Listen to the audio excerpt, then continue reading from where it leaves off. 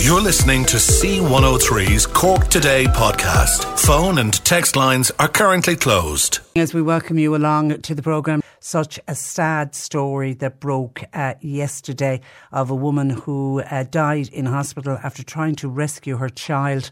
It was from the sea in East Cork. Mairead Tuig, our news reporter, joins me on this story. Good morning to you, Mairead. Good morning, Patricia. And you're welcome. I was talking about this very sad story breaking out of East Cork yesterday. It was around lunchtime. What do we now know happened yesterday? That's it, Patricia. A very sad story coming out of East Cork. It was around 1 o'clock yesterday when a woman aged in her 30s and her young son, they got into difficulty in the water at Ballycreneen Beach. And Ballycreneen Beach, just to put it on the map, it's in Cloyne in East Cork, and it's kind of there between Ballycotton and Guyleen.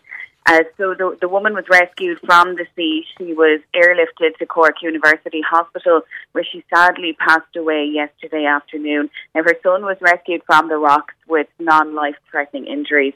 And I've been speaking to local councillor Michael Hegarty, and he's just said, the community is deeply saddened. He said, a very dark cloud has descended over East Cork, and that the community will assist and do the utmost they can for the family and the loved ones of this lady who sadly passed away yesterday. And, we spoke about, summer holidays are underway now, schools are closing for the summer, and of course with the fine weather, the beach is where everyone wants to be when the sun is out. And this has just been a really, really sad tragedy that happened yesterday in East Cork. As many people were at this popular beach enjoying the surroundings, enjoying the water. And he paid tribute as well to the emergency services who do stellar work all of the time. Involved in this particular rescue, you had the lifeboats from Ballycotton and Crosshaven, Guyleen Coast Guard and Ballycotton Coast Guard were called to the scene, and Rescue 117 was involved as well. So a woman in her 30s, and we understand that she noticed that her young son had gotten into difficulty in the water, and that she went in to rescue him, and sadly this has been an extremely tragic outcome. And she did, Mairead, what every mother or father would do. You see your child in difficulty in the water and you just jump in to try to rescue them. Absolutely. It's the first instinct, just go in and to save your child. And as I say, a really tragic outcome, and my thoughts and everyone's thoughts are with the family at this really sad time. She'd been living in Cloyne for a number of years. Very, very dark cloud over the community. And it's understood she's not an Irish national, but as you say, has been living here for many years.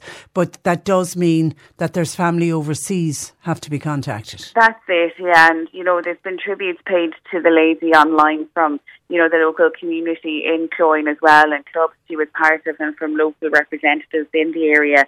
But as you say, contacting family, letting them know about that this has happened, and that will take some time to ensure that the family are made aware of what's happened here, and are kept, I suppose, up to date on this sad tragedy. And nobody in the world ever wants to get that phone call. Absolutely. But her young son is okay, but just obviously deeply shocked and traumatised. This is it, deeply shocked. He was rescued from the rocks with non-life-threatening injuries, and he was treated, and as you say, in shock after this terrible tragedy. Yeah, because he's lost his mum, God help him. And this particular beach, because I suppose when you think of East Cork, most day trippers and tourists would be heading to Garryvoe Strand. That's kind of like the big touristy strand. But this Ballycreneen, it's largely used by locals. So there would have been a lot of local people witnessing what went on yesterday. That's it. It is a really popular spot for locals in Cloyne and the wider East Cork area. And I can imagine just how terrible it was for them to look on at all of this unfolding, and, seeing the rescue helicopter come in and see the emergency services like the Coast Guard, jumping into action. Yeah, and I know they worked seemingly on both the mother and the son on the beach, so people would have been around. That is a hard thing to witness. So yeah, our thoughts and prayers very much with the young 10-year-old boy and the extended family of this poor woman, and may she rest in peace. And I'm told, Mairead, there was another rescue yesterday going from East Cork to West Cork in Inchydoney. There was a rescue in Inchydoney, and the advice here, I suppose, to start out with is, to only swim at lifeguarded beaches this summer and swim between the flags and to listen to the lifeguards. So this was at about 10 to 4 yesterday evening, and there was a lifeguard on duty at the lifeguard station in Inchydoney and saw 4 people entering the water off the eastern beach right at Inchydoney. Now, a no safe swimming zone. It was marked by red, yellow flags on the eastern beach, so the lifeguard was quite concerned for the safety of the group. So I suppose went with their gut feeling, and they actually went down the lifeguard to the eastern beach and they used their whistle to alert this group of the dangers that they were going into. Now at this stage, 2 of them were of the group that had gone in swimming were in waist deep in water and they began to come ashore, but the other 2 were further out in deeper water and they were drifting further out, and they saw the lifeguard. They proceeded to shout and wave to say that they were in distress. Now, the tide was still falling and there was a wind, and a second lifeguard arrived with a surf rescue board, and the Inchydoney lifeboat driver, they were present and were making ready the lifeboat to launch it. So one lifeguard went out through the surf at a great speed while the lifeboat was launched off the beach, and one member of the lifeboat driving and the lifeguard was acting as crew. So on the rescue board, they reached the 2 swimmers, 1 male, 1 female. They were in distress. So they were told to hang on to the rescue board to keep themselves afloat. The lifeboat arrived alongside, and in difficult conditions, they pulled the casualties into the boat. The driver turned around and they landed safely back onto the eastern beach. Now, the casualties were brought up to the station, and their condition was checked, and they were shook, but no medical attention was necessary. Now, so the big message here, as I started out with, is, people need to work with the lifeguards, work with the lifeboats, heed the advice that they're being given, and only swim at lifeguarded beaches this summer, and always swim between the red flags and listen to the lifeguards' advice. And if there's no flag present on the beach, then it means there's no lifeguard service operating. So Inchydoney are just encouraging people, I suppose this was a good outcome in terms of that they were able to rescue these 4 people. But for the lifeguard to go with their gut feeling and follow them down and blow the whistle and they're fantastic. I spent a lot of time in Inchydoney during all year round, but particularly during the summer months, and I can spend hours watching those lifeguards. The work that they do is just incredible. And of course, you've always got to beware when you don't know where you're swimming off the coast, rip currents, and you can get very strong rip currents that can suddenly appear, so you've got to be so careful. OK, listen, Mairead, thank you for that, and thanks for joining us on the programme. Thank you, Patricia. Good morning to you. Finbar says, Patricia, very sad to hear about that young mother from East Cork who died in the sea. Thoughts and prayers with her family. Terrible tragedy. May she rest in peace. You can always email the programme as well, CorkToday at c103.ie. Michael says, Patricia, as the RTE debacle rolls on with Dee Forbes now giving in her resignation this morning, a lot more heads should do the honourable thing and do likewise. Michael feels that RTE needs to be rebooted or reconstituted. He says it's rotten to the core.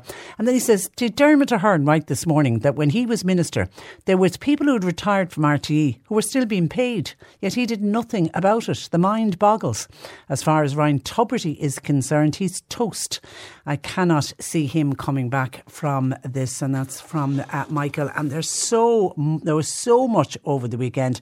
This certainly is not a story that is going away. And I have to say the RTE staff themselves are very much keeping this story alive. I don't think I've ever seen an issue to get so much coverage as RTE gave it over the weekend. And I suppose that's got a lot to do with the ire of the staff within Montrose. But Michael, you're not the only person. I've heard from a number of people at the weekend as well who feel that Ryan Tubridy will not come back from this. He's obviously not on air. He's been taken off air for this week. He himself hopes he'll be back sooner rather than later. I think his plan is he'll be back next Monday. But there's a lot of people feeling that he can't come back for it. And of course, the one big change from when we were on air on Friday. On Friday, I had been making the point. I found it very hard to believe that anyone could be getting...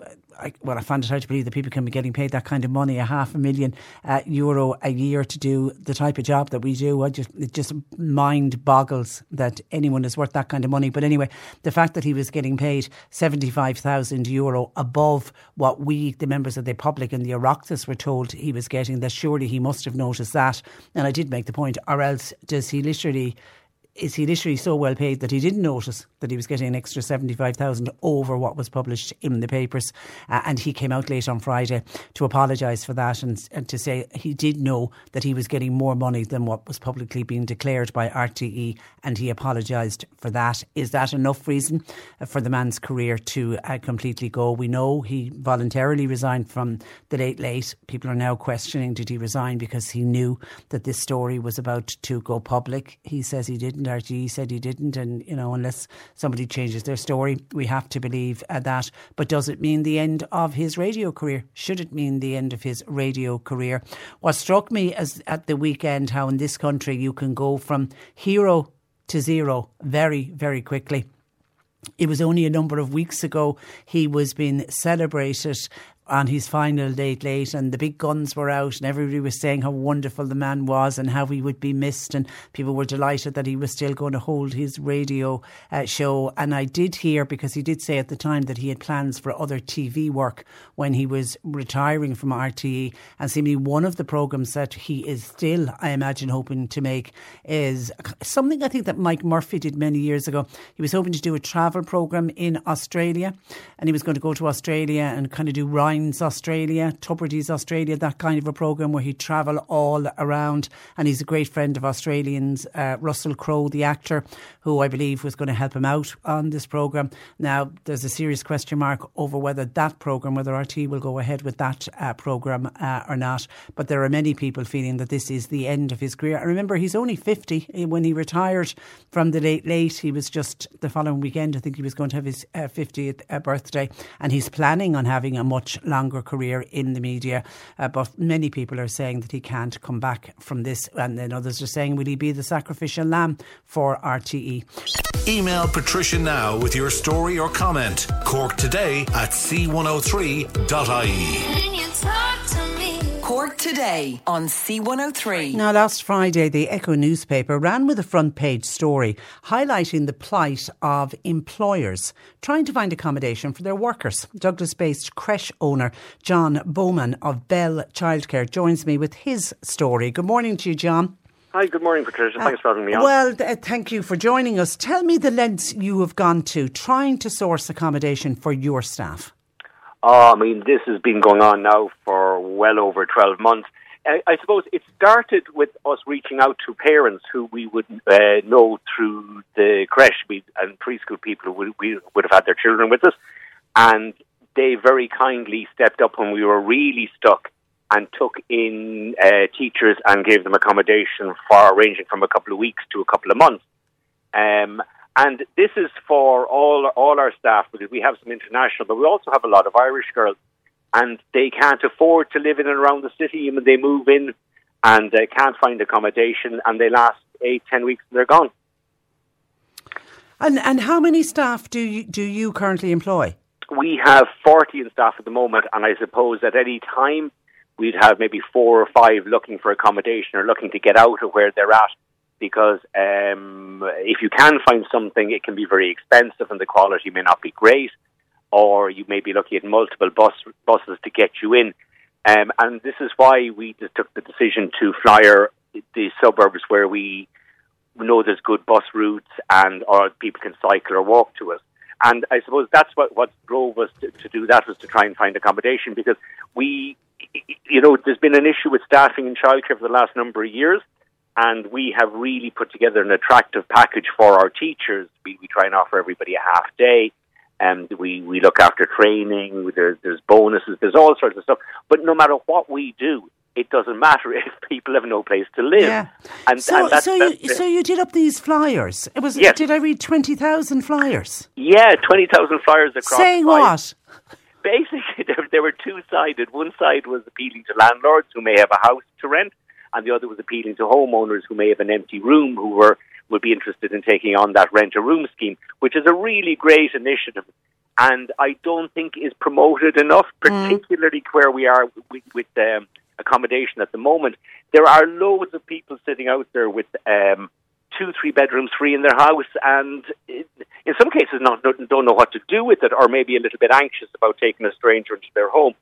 But our experience has been unfailingly positive. It's a real win-win for people. Well, it's company for people as well. And there's like a security thing of knowing that there's somebody else sleeping in the house with you, if you're a single person on your own. And if you find a property to rent, you're willing to take responsibility for some of these properties, I believe. Absolutely. I suppose the other reason we put out the flyers, because we know from speaking to some of the parents who would be landlords, that if you put out a house or an apartment, you can get 400, 500, 600 responses, and it becomes actually quite intimidating or quite daunting to take on renting a place, and then you're letting down. If you take on one group, you let down another 500, 600 people.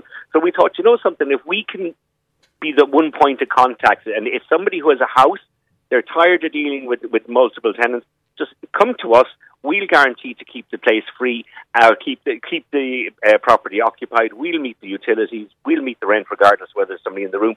So it's a kind of a win-win. The other issue as well is that the people who are ringing me with properties now are private individuals who may have might have a house dating back from whenever, and are considering getting out of being a private landlord because of the tax implications and the amount of work involved in it.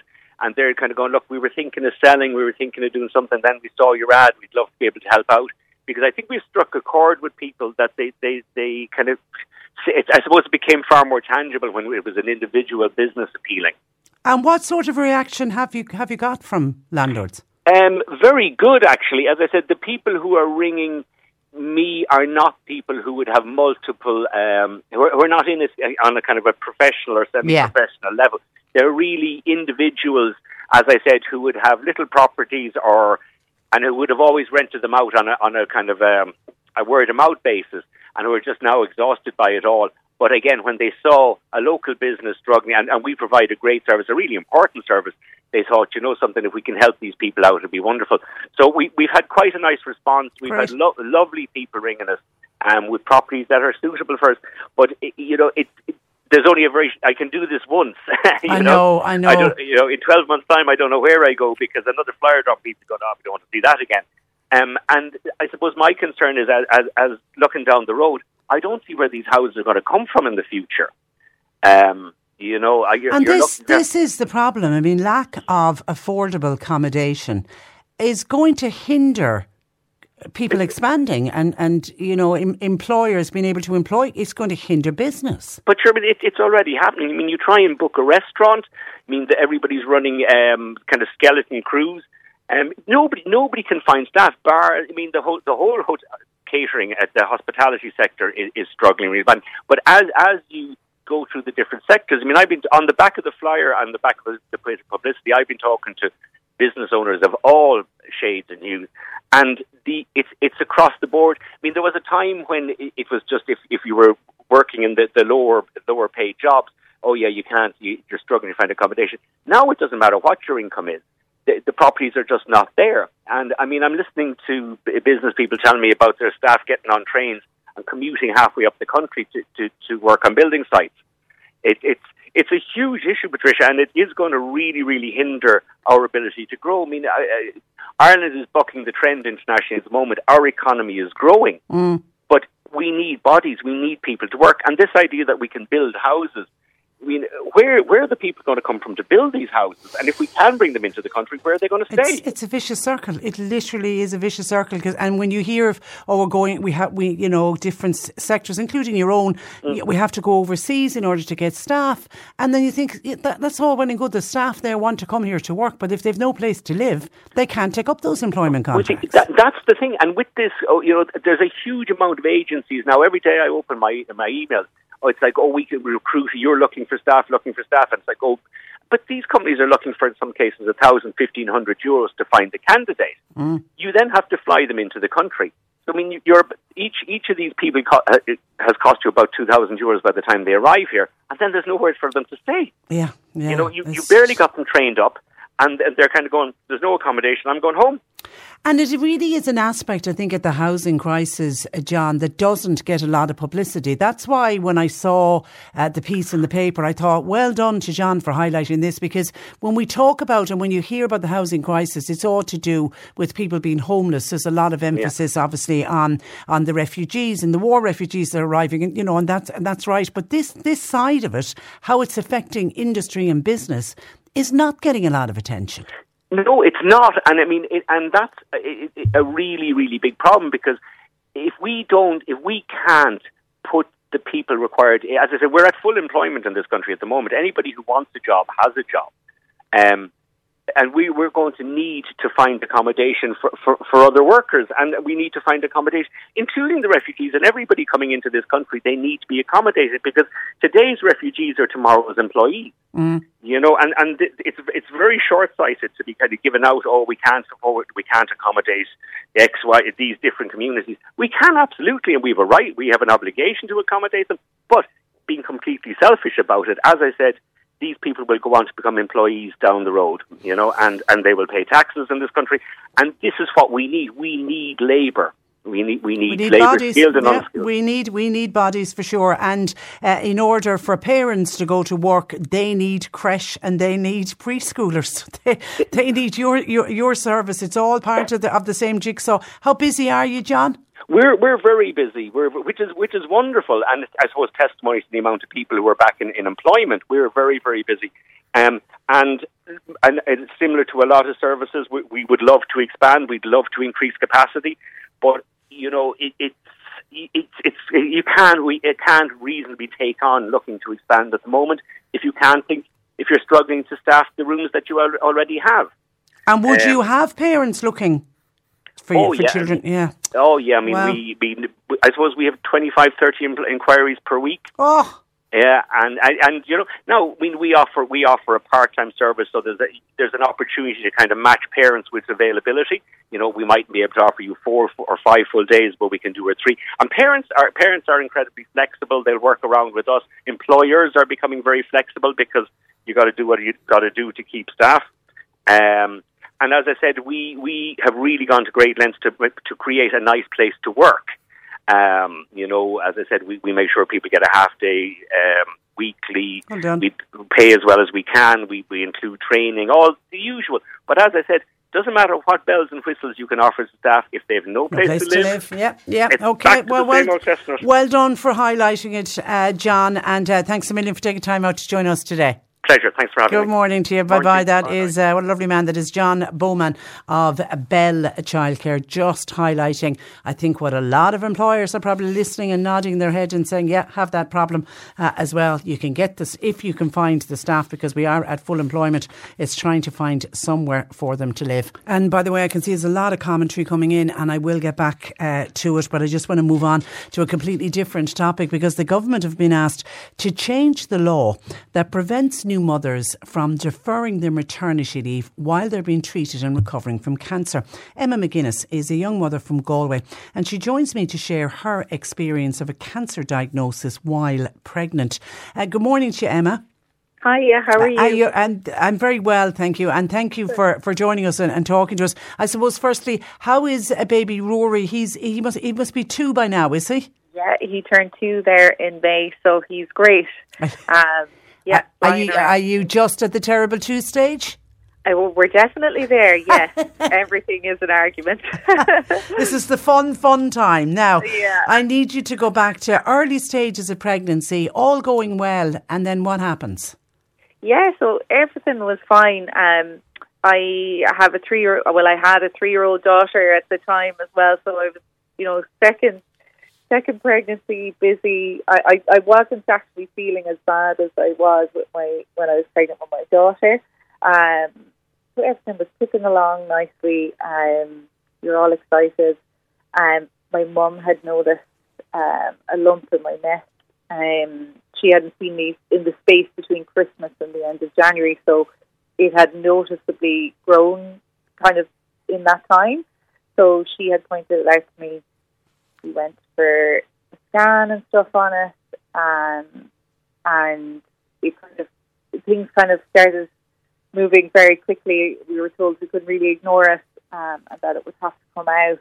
And so that's what happened when I was 20 weeks pregnant. I had surgery to have a lymph node removed, and then from that they were able to diagnose me with Hodgkin's lymphoma.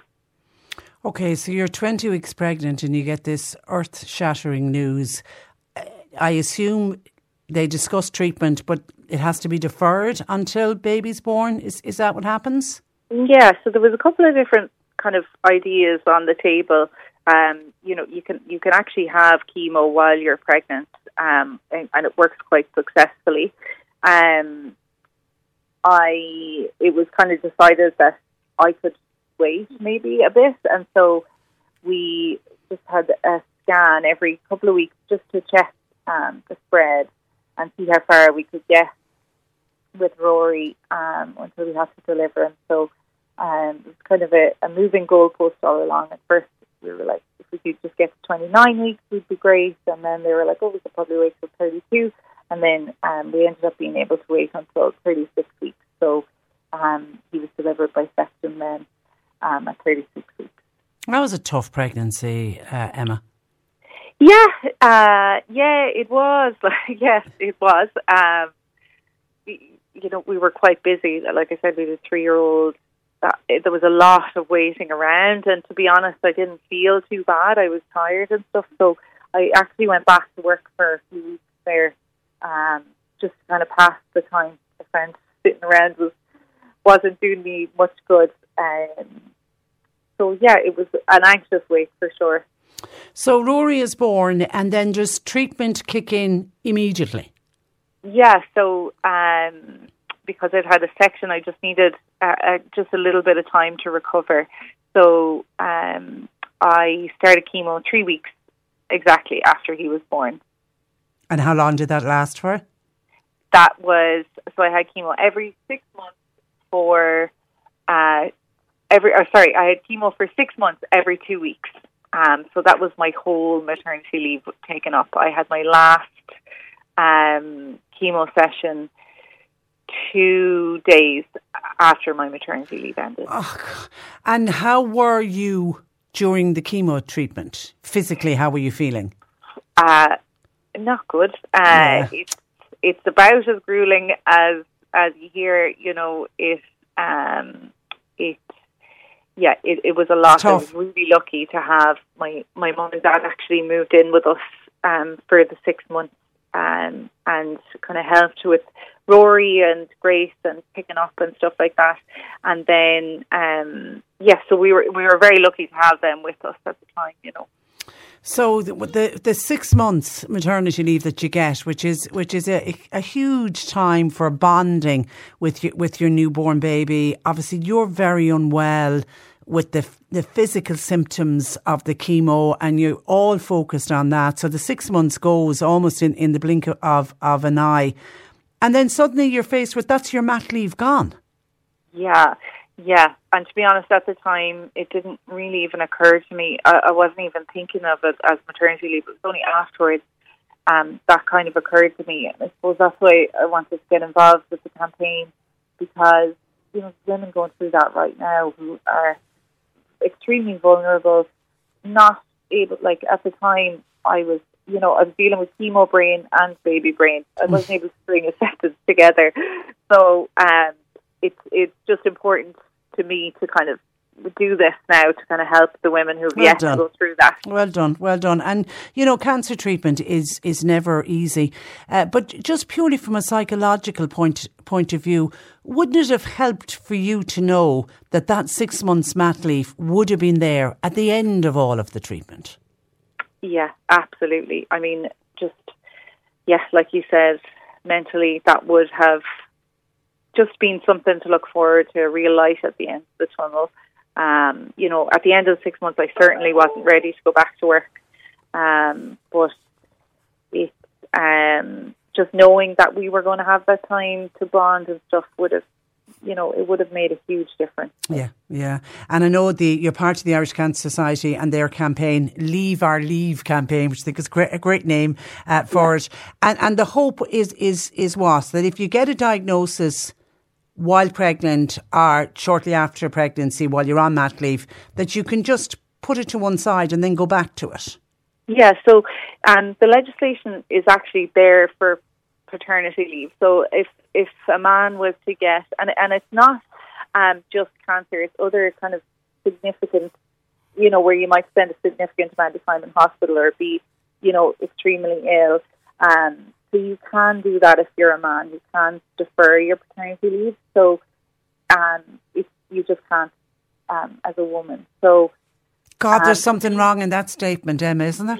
For sure, there is. Yeah. So I suppose that's what it comes down to. The legislation is already there for the paternity leave, so it shouldn't be that much of a lift to get it into the maternity leave. Or the Maternity Act, sorry. And do we know what sort of numbers are we talking about for women that do get diagnosed while pregnant? It's a lot more than I would have thought. Like at the beginning, I thought I must be the only person. I've never heard of this before. But actually, it affects enough women. So in Ireland, it's 1 in every 1,000 pregnancies. So that's 60 women a year. Wow. Yeah. Little more than 1 a week. So as you say, there are women as we speak today, this morning, maybe even listening, who are going through it at the moment. And health-wise, Emma, how are you doing? Are you cancer-free? Yeah, absolutely. Yeah.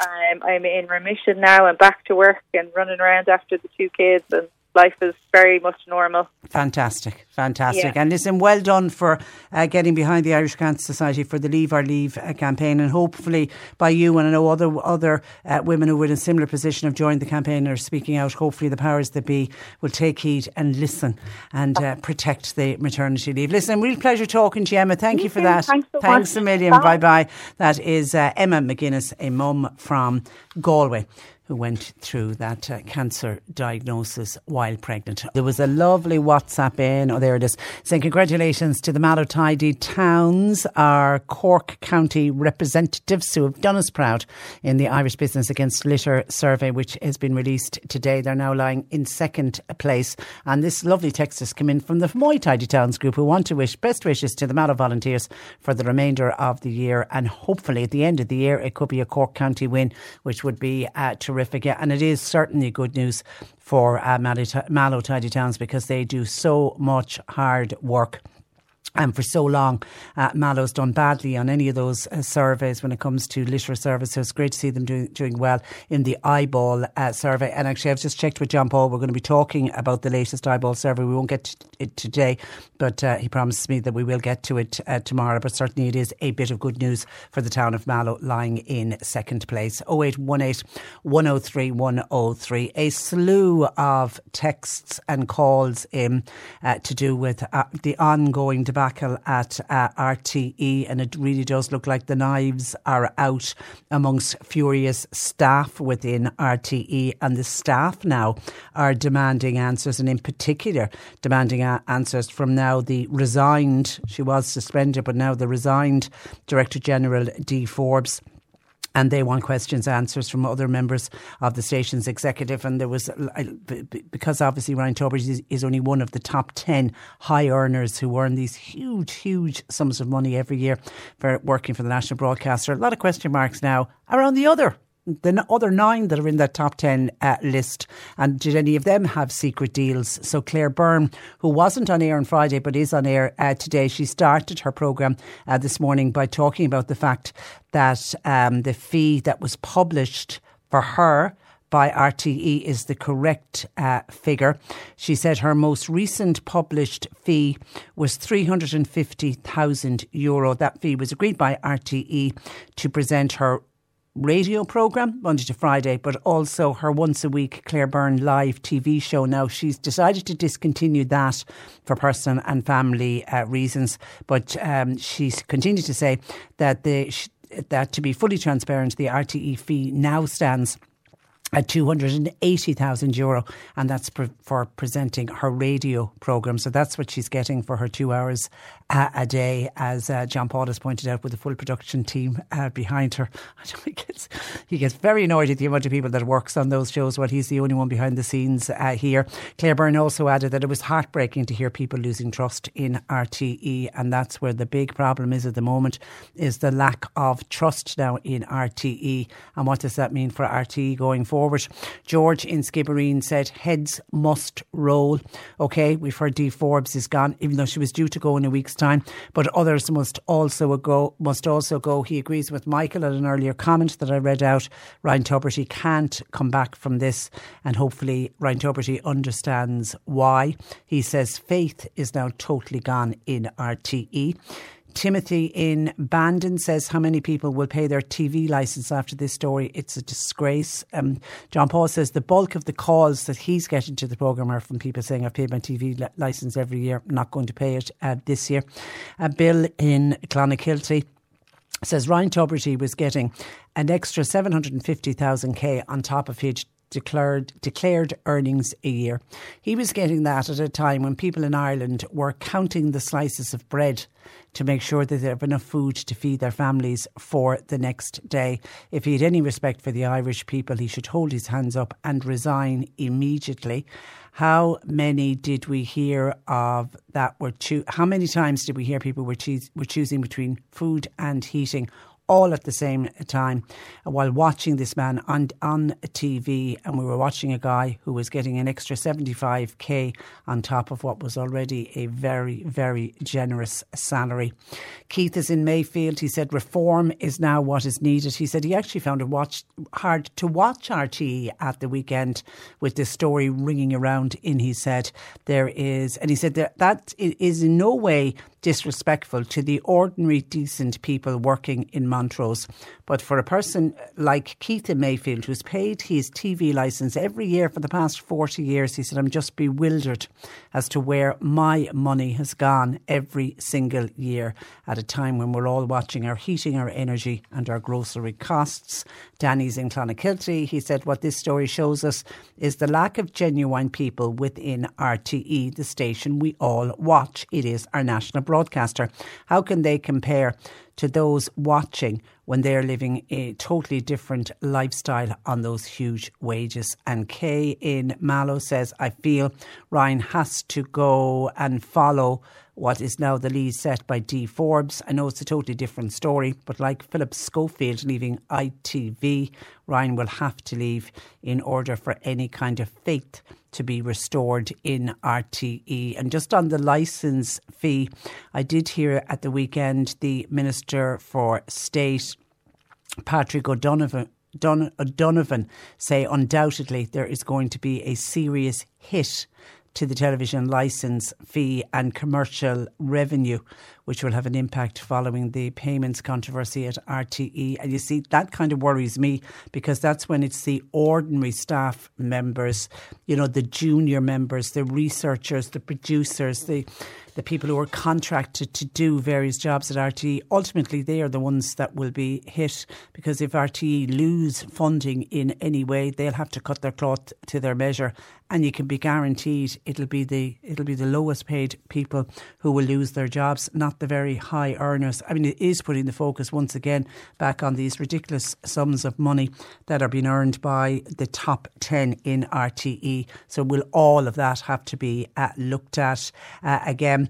And obviously we now know that there's going to be 2 Oireachtas committee meetings held this week where RTE have been called before it. The issue of corporate governance will be discussed at the Media Committee on Wednesday, and then the Public Accounts Committee, the PAC, on Thursday. Now, there's no indication yet whether Dee Forbes will attend these meetings or not. I've gone through her statement. She doesn't say in her statement where she's going to attend or not. And remember, Oireachtas committee members, you're invited to attend. There's no compulsion to attend. And now people are hoping and praying that she will turn up. RTE themselves are saying obviously they'll send members of the board and members of the executive, but we still don't know whether Dee Forbes will show up. Mystery still surrounds the manner and the reason why these hidden payments were made to the station's best paid broadcaster over the course of the last 6 years. And Emma O'Kelly, who we know from watching her on TV, she works for RTE, she's a journalist there, and she does a lot of the trade union stuff. Anytime there's strikes, you'll see and hear from Emma O'Kelly. She also happens to be chair of the National Union of Journalists, the Dublin Broadcasting branch. She has come out very strongly saying, we want answers to the questions. We want to get to the bottom of what happened here, and above all else, she said, we want things to change in RTE. We want deep-rooted change. We want the culture gone, this culture of the ordinary worker subsidising and lining the pockets of a very small elite. She said there's anger and fury internally within the workers of Montrose, but she said the workers are showing huge unity throughout this crisis. She's expressed concern over the reform of the funding model for RTE and says it amounts to yet another punishment for staff who've been subsidising the current culture that's been exposed. She criticised RTE use of things like 0-hour contracts. She's also called out the bogus self-employment contracts, and that's done to cut corners internally while creating these cushy packages for those in the upper echelons. She said there's a real feeling of don't punish us twice, please, by delaying reform of the funding model, because she says that is what is going to happen. Now, I know the Arts and Culture Minister, Catherine Martin, she's ordered now an external review. You see, we're going to have all of these reviews, and it's how long all of these reviews take. She's ordered one into the governance and the culture. She met at the weekend with the RTE chair, Soon Nirali. They were meant to meet today, but that got brought forward until Saturday. And she said, Catherine Martin said over the weekend, what has transpired was shocking, and it's caused untold damage to RTE's reputation. And she said the purpose of her review would be to determine what fundamental or systemic issues need to be addressed, including, she says, the adequacy of internal controls. Now, RTE have commissioned an external review, particularly into the remuneration of the top 10 highest paid presenters, of which Claire Byrne is one of those.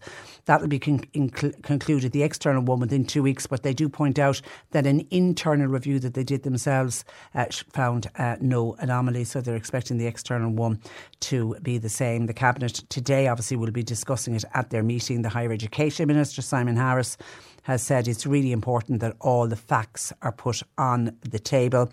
He said the Cabinet meeting will be an opportunity to discuss in further detail the external chair.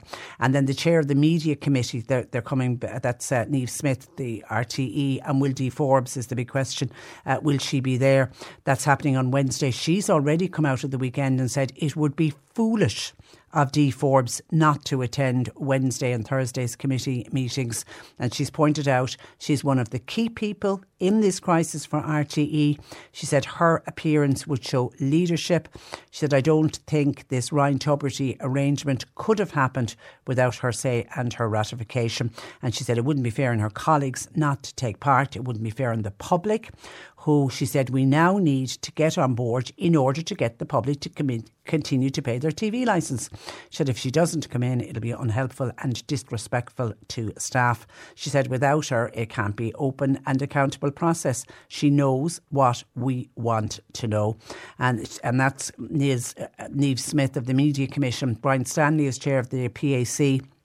He's also come out and said it would reflect really badly on Dee Forbes and damage the credibility of RTE if she doesn't attend the meetings. He says we are a forgiving nation.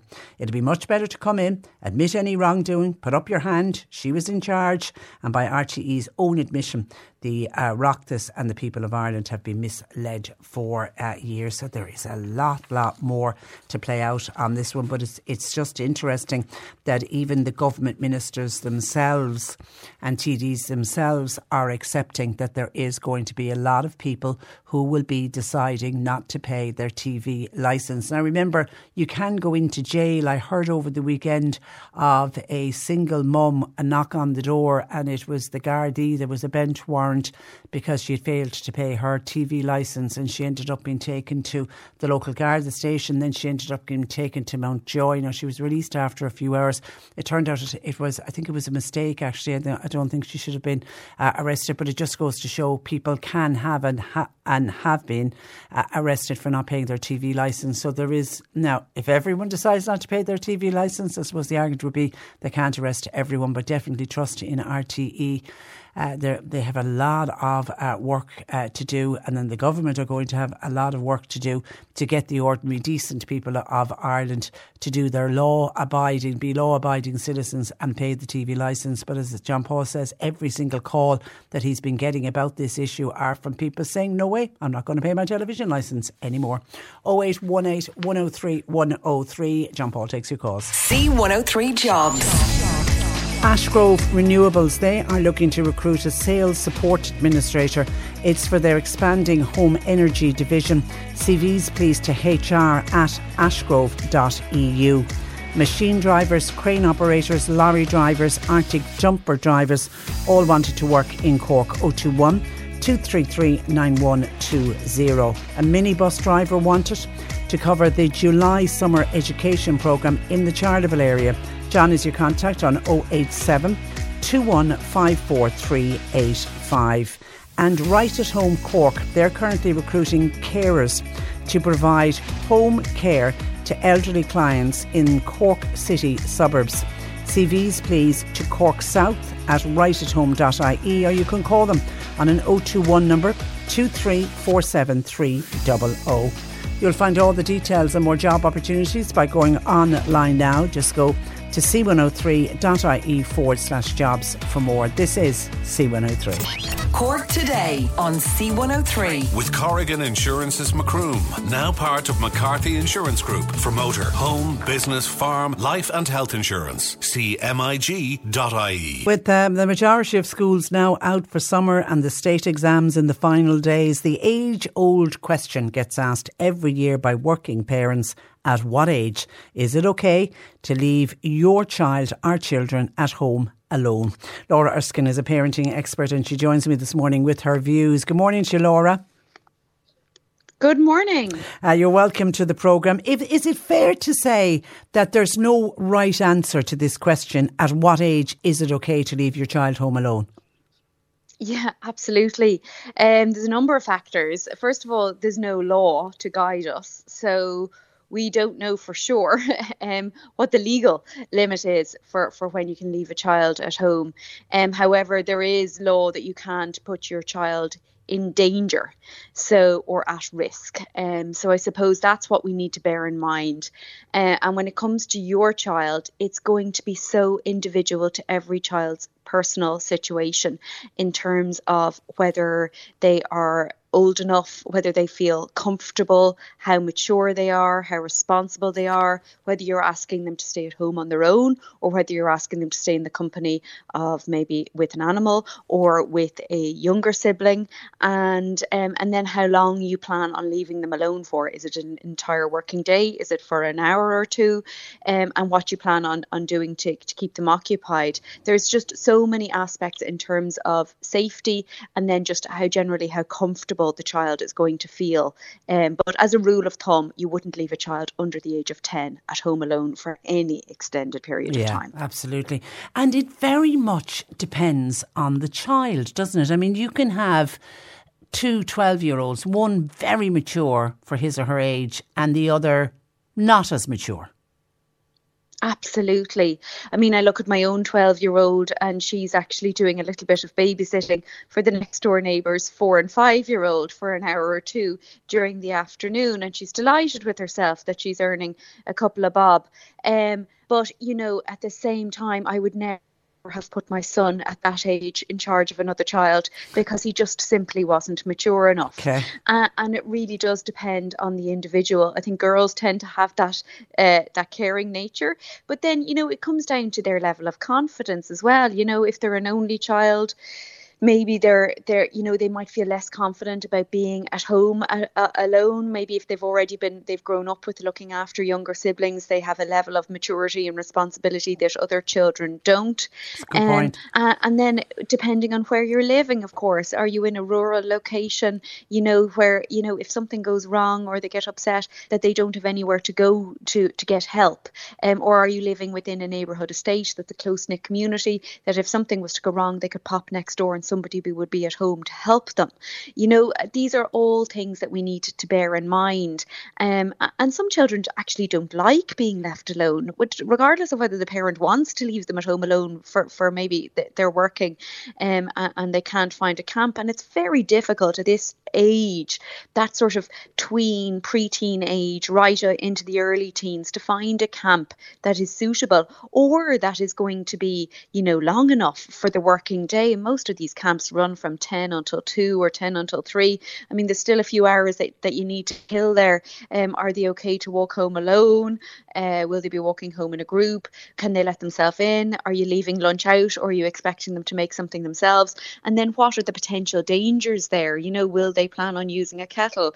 Are they okay to use the oven to put a pizza on? Or will you be leaving a cold sandwich in the fridge for them? It's a lot to think about. Yeah, there really is. And as you say, it all goes back to, as parents, your individual child. I mean, I think that one that you touched on there about why the child might be at the age you think, he's mature enough to stay at home, but you can have an anxious child who just will not like the idea of being home alone. Absolutely. And, you have to bear that in mind. You don't want to upset them or create further anxiety, and that can live with them for a time. Even if they have a phone that they can call you on, it doesn't matter. That can really build up for a child. And the thing is, you might need to tease it out, because a child might feel, mommy has to go to work, so I have to stay at home and I can't let on that I'm upset or I'm anxious. So it is something that you really need to tease out carefully with your child as to how comfortable they feel and for what period of time that they feel happy to be at home alone, and then to make sure that they're occupied. I mean, the last thing we want is to leave a child who's 12 or 13 at home on their own for an entire working day, and all they're doing is sitting on an iPad or a screen or on the TV. That's not healthy for them. And then equally, if you're letting them at home alone and they're planning on calling into the neighbours and to play out in the road, then are you comfortable that they won't wander further than what the agreed limits are within where they're allowed to go, whether they're going to be safe playing on their own in the playground? Will they be crossing roads? Have they got that common sense? Will they be going out on a bicycle on their own? What happens if they fall? Who do they go to? Do they have a backup plan? And then you can get actually pretty good apps on your phone where you can actually track their location, which some parents find very useful, where they might get an alert if a child has walked out of an agreed zone that they're allowed to play on their own within an estate, and that can be useful for keeping an eye on them, for keeping someone safe. Exactly. And exactly. if you're starting it for the first time, maybe you've made the decision that this is going to be the summer where your child has reached the age where they can be home alone. I'm assuming start with like short, brief periods, like I'm just going to go to the shops, I'll be back in 20 minutes. Absolutely. And that is definitely the way to do it. Build it up slowly, head off for half an hour and call them, make sure they're okay, text them, and then be back at the agreed time, and then extend that period gradually over the course of a week or 2 weeks until they've built up to feeling comfortable. And then also you're going to have to plan activities for them to be occupied. Are you going to ask them to earn a little bit of money by doing some household chores? Are they old enough and responsible enough to handle a hoover maybe, but maybe not doing that's going to require them to get on a stepladder, and then the dangers that could entail.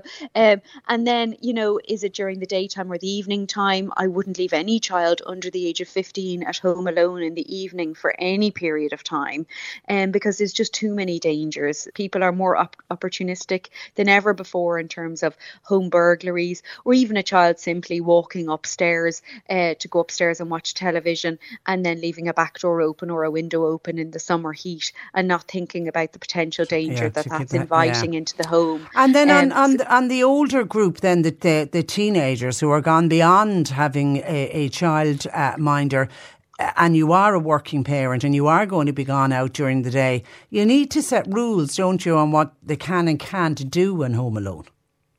Absolutely. And the first rule I would set is that they're not allowed to engage in any TikTok hacks or challenges that they see online, on YouTube, TikTok, or any other social media platform. And this is a real danger, which you might not have considered. But teenagers are very easily influenced, much like the preteens. And this is where danger can take place, where you see a child or a trending challenge that everyone's being asked to do something in order to create some sort of experiment, or to clean something, or to make a dish, a food dish, whatever it is. Even on a budget, quality is non-negotiable. That's why Quince is the place to score high-end essentials at 50 to 80% less than similar brands. Get your hands on buttery soft cashmere sweaters from just $60, Italian leather jackets, and so much more. And the best part about Quince, they exclusively partner with factories committed to safe, ethical, and responsible manufacturing. Elevate your style without the elevated price tag with Quince. Go to quince.com/upgrade for free shipping and 365-day returns. Hi, I'm Daniel, founder of Pretty Litter. Cats and cat owners deserve better than any old-fashioned litter. That's why I teamed up with scientists and veterinarians to create Pretty Litter. Its innovative crystal formula has superior odor control and weighs up to 80% less than clay litter. Pretty Litter even monitors health by changing colors to help detect early signs of potential illness. It's the world's smartest kitty litter. Go to prettylitter.com and use code ACAST for 20% off your first order and a free cat toy. Terms and conditions apply. See site for details.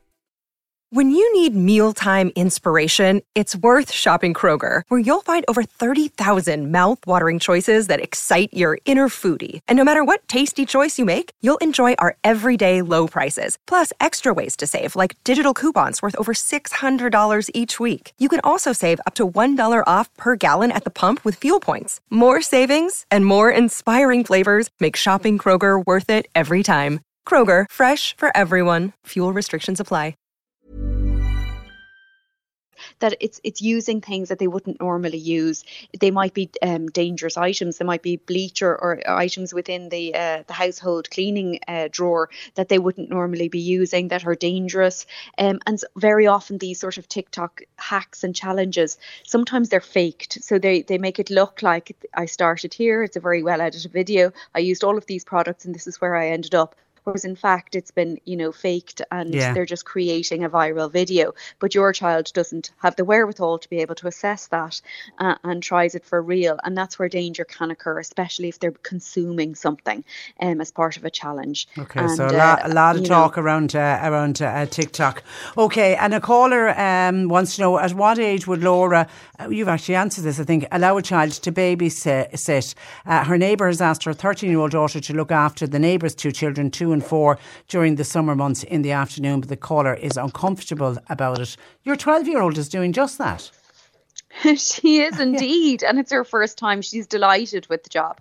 Now, she's doing it 2 doors down, and she's doing it when I'm at home. Okay. So it means that, if there is a problem, I am at home. And I wouldn't have her do it in any other circumstance other than when I am at home. Because, she is 12. She's looked after her younger sibling, who is now almost 5. So she has some experience with the little ones. But she's still very, she's still very immature in the context of being able to assess risk. If a child got very upset because they were missing their parent, she might be able to calm them down initially. But if a child got uncontrollably upset, she wouldn't have the ability to do that. Yeah. So that's why. So that's where mom can be called. Yeah, 2 doors down. Exactly. Yeah. So if it's a case that, to this caller, if you're going to be at home while your 13-year-old is in the house next door, make that kind of arrangement that you're there to back her up. And I suppose the other question is to ask your 13-year-old daughter, does she want to do it? I mean, your daughter seemed like she loved the idea of earning a few bob. Oh, absolutely. And the responsibility of it. She's a child who's very industrious, and she's gone beyond the washing the cars on the road. Oh. And this is her next step. She did a bit of dog walking last summer, and now she's moving on to children. She's a bit of an entrepreneur, isn't she? She is indeed. Long may that continue. Yes, all right. Exactly. All right. Listen, Laura, always a pleasure to talk to you. Thank you for that. Enjoy the rest of your summer, and thanks for joining us on the programme. Thank you. Good morning to you. Bye-bye. That is Laura Erskine, parenting expert on that. What is an issue that has been there, I think, it always comes up at this time of the year, and you'll sometimes get the conversation will start because the children themselves won't want to have a babysitter in, or they don't want to go to the babysitter's house, or they don't want to have to go around to granny's house. Why can't they be left home alone? But there, as you know, listening to Laura, she's right, there's no set age. You can't say all 11-year-olds or all 12-year-olds are fine to stay at home. It very much depends on your own child. C103. Now, Birdwatch Ireland have appealed for the public's help in tracking the number of barn owls here in Cork. It's part of a survey of the population of the endangered bird of prey. And I'm delighted to say Niall Hatch of Birdwatch Ireland joins me this morning. Good morning to you, Niall. Good morning. And you're welcome. What sort of a decline have we seen in the barn owl?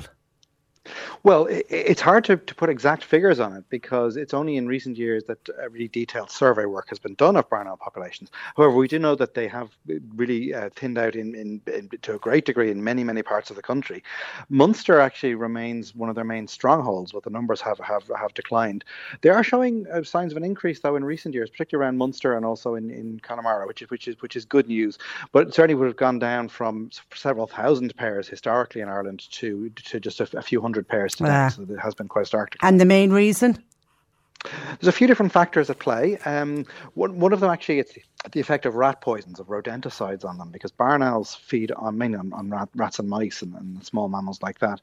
So they're very susceptible to what's called secondary poisoning, where they eat an animal that's self-eating poison, and that builds up in their systems, or they feed it to their chicks. It makes them weaker and sicker over time, and eventually can kill them. Or we do know that sometimes it actually brings them more likely to make them come into conflict with things like traffic on busy roads, because some of these sicker owls, and what happens is when the poison has an effect on them, they take the easy option of hunting alongside roadside verges where they're more likely to be hit by traffic. So that's been one factor. Another factor has been the lack of available nest sites for them. The barn owl, it's an interesting bird in that it almost always nests inside a man-made structure. So they're aptly named. They would traditionally nest inside barns and in other agricultural buildings, in sheds, also in places like old castles, old churches, places like that. But a lot of these older buildings are in poor repair. They're no longer suitable for these barn owls. A lot of modern farm buildings have fewer ways for these owls to get in or to find a way to nest, or ledges for them to nest. Now, there's different ways we can combat these things. One way to solve the latter problem is to provide nest boxes for them in appropriate areas, and that works. That's been really successful, particularly around Cork. It's been really worthwhile. And when it comes to the issue with rat poisons, we're a member of a group called the Campaign for Responsible Rodenticide Use, working with farmers and landowners and with rat poison companies as well, to make sure that we try to minimise the impact of these poisons on birds of prey such as barn owls and also kestrels and other birds of prey that eat small rodents. Even things we've been working with Transport Infrastructure Ireland to put barriers in terms of planting of trees near to motorway verges, which means that the barn owls, when they're flying across the road, they have to climb that bit higher to get out of obstacles, which means they're over the height of the traffic when they cross the road. Yeah. Simple things like that can have a big effect. Yes, and that is a simple thing. And the barn owls, they're very easy to identify, aren't they, Niall? They are. So a lot of people would call them the late show owl, because it's the bird that's in the credits of that program. It's this ghostly white-looking bird with almost a human-like face. They have this very endearing kind of expression. These big eyes, this big white disc on their face, a lovely sort of golden brown coloured back, and they are a hard enough bird to see because they're nocturnal, so they're really only out at night when it's hard to see them. And when they fly, they're completely silent. Their wings make no noise at all. They have these special feathers, so they're completely silent. You will sometimes hear them. They make a sort of screaming sound. People think that owls hoot. Some species of owl do indeed, like the long-eared owl hoots here in Ireland, but the barn owl doesn't. It makes this really blood-curdling scream, quite an unpleasant noise, and it's thought that's actually the origin of the banshee, this ghostly white figure in the sky making this screaming sound. That's almost certainly the barn owl. It was so it wasn't the banshee at all. It was the barn owl. And where here in Cork would we be most likely to spot them? Well, you most likely to find them in agricultural areas, particularly in areas where there's tillage, because that often attracts rodents, and it's also good areas for them to hunt. But also areas where you would find buildings or nest boxes where they would nest. We know North Cork particularly is quite good for them, sort of Fermoy kind of area, that kind of area. But they're quite widespread within the county, no doubt under-recorded, because we do know that with the increase in the use of nest boxes in the county, quite a few young barn owls have been produced there, and they've gone to join, go out into population to find their own territories. We're not necessarily able to track all of these down, which is why we're appealing to the public to keep a look out. And you mentioned the use of rat poison, and I mean from a farming point of view and for farmers to have barn owls, nesting in their barns, I'm assuming they're the farmer's friend in that they'll keep the rodent population down. Well, absolutely correct. Yes, a pair of barn owls, that's the best rodenticide that you can get. They're very effective. There's no knock-on effect on any other creatures, and they're amazingly good at clearing out rats and mice from an area. We actually work with a lot of farmers in relation to this, and several of them told us now that they no longer need to use poisons. Brilliant. Because they managed to get the barn owls back in, and that had knock-on benefits for birds like kestrels and buzzards and so on. What you'll find in Ireland, compared to most other countries in Europe, including just across the water in Britain, we see fewer birds of prey here. They've been persecuted, unjustly over the years. It's taken a long time for birds like the buzzard to recolonise Cork. They're spreading down there again. They also feed on rats and mice. And the fact is, because of those predators were missing from the food chain, people thought that they might have been a detriment to farming. In fact, they're nothing but a massive benefit. This led to people having to use more poisons, which then in turn reduced the populations yet further of these birds of prey and completely upset the whole balance. And as the balance restores, we would certainly be very hopeful that a lot less poison will be necessary, and we'll see more of these birds in our landscape. So it's a win-win for everyone. Yeah, and I know Peter Dowdall, who is our resident gardener, we do a gardening slot on a Wednesday. He is always saying to people not to put down to be very careful of the slug pellets that you're using, because of the knock-on effect that can have on birds. Oh, that's absolutely correct. I'm very pleased to hear him giving that advice. He's spot on. So absolutely. There are, when you put out slug pellets, they poison slugs and snails, and that has a knock-on effect on the birds that feed on those. Particularly a bird called the song thrush, which is a bird that specialises in feeding on snails in particular. And most other birds won't eat snails because they can't get through that hard shell. But the song thrushes know to pick them up and smash them on the ground or on a stone. They eat the snail inside. So it means that if slug pellets are used a lot, what happens is that the poison gets into the thrush's body, or even worse, it might feed into its chicks, and over time they become weaker and sicker until eventually they may die. Or often what actually happens is they're less fit and well able to feed. They're finding enough food for their chicks. So in a normal year, maybe 4 or 5 of the chicks would survive, but if the parents are feeling very poorly, maybe they don't have enough energy to keep 1 or 2 of those chicks alive, and over time the population just goes down and down. Absolutely. Anything we can do to try and minimise the amount of poisonous chemicals we're putting in the atmosphere would be better. And I know we spoke a couple of months ago, and you were streaming a camera from a nest box in North Cork. How are the chicks getting on? Are you getting many views? We're getting a huge number of views. It's actually been extremely popular. It's still streaming at the moment. I was just checking in on it just before I started speaking to you now, and I'm pleased to say they're performing well in front of the camera there. We did have, unfortunately, the youngest of the chicks did die a few weeks ago. We did when my colleague John Lusby was ringing the chicks, putting metal rings on their legs. We would monitor the nest and take the chicks out just once to weigh them and measure them and put the rings on the legs. He realised that the youngest of the brood wasn't developing as quickly as he would have liked. So he made a decision with the authority of the National Parks and Wildlife Service for that youngster and also the second youngest sibling to be taken into care and hand reared. Now, unfortunately, the youngest one didn't survive. The other one is doing fine, and the 3 that remain in the nest are absolutely thriving. So you would expect with owls that not all of the chicks would survive. It's actually very normal for the youngest one to perish, unfortunately. So aside from that minor setback, I'm pleased to say they're doing really, really well. We've had views from not just across Ireland but all over the world. Quite a few people across Asia in particular seem to have really taken to this. So we got lots of comments there now in Chinese and Japanese and Korean, which is really interesting to see. And people have been donating to our barn owl appeal all over the world as well, which is really nice. So it's not something we're used to getting this kind of international attention. So it's addictive viewing, I have to say. Anytime I've logged on, it really is addictive viewing. Okay, tell me about the survey and how people can help you out with the survey, Niall. Well, what we're doing is we're looking to try and identify locations where barn owls are nesting or maybe nesting. So this is the time of year to keep an eye out for adults maybe returning with food to the chicks, or the chicks are calling at this time of year. So if you happen to know about barn owls or know that they're in your area, you can find all the details at our website. Probably the best way. It's birdwatchireland.ie, and you see on the front page is a big picture of a barn owl there. So it gives you all the information you need on the website there, and we really would appreciate it. And you also find a link there so you can watch the nest in North Cork as well and see the birds for yourself. Well worth watching. Well worth watching. Listen, and Niall, pleasure as always. Thank you for that. And thanks for joining us. That is Niall Hatch of Birdwatch Ireland. Oh, there was a lovely text in, and I was going to give this a mention today.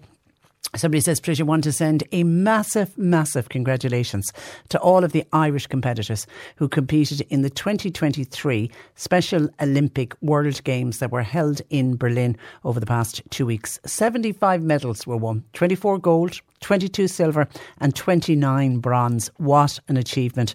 I want to give a special shout out to Mary Connolly, Clarenbridge in Galway, who's coming home with gold and 3 bronze. It was absolutely terrific. We were talking about the World Special Olympic Games in last week on the programme. We had a mum on whose son from Fermoy was on the soccer team, and I'm open to correction, but I think they won their match. They were through to the final because I was trying to follow it online. And I didn't have great broadband connection, but I did spot on the news piece, I saw a team of what looked like the soccer team with gold medals.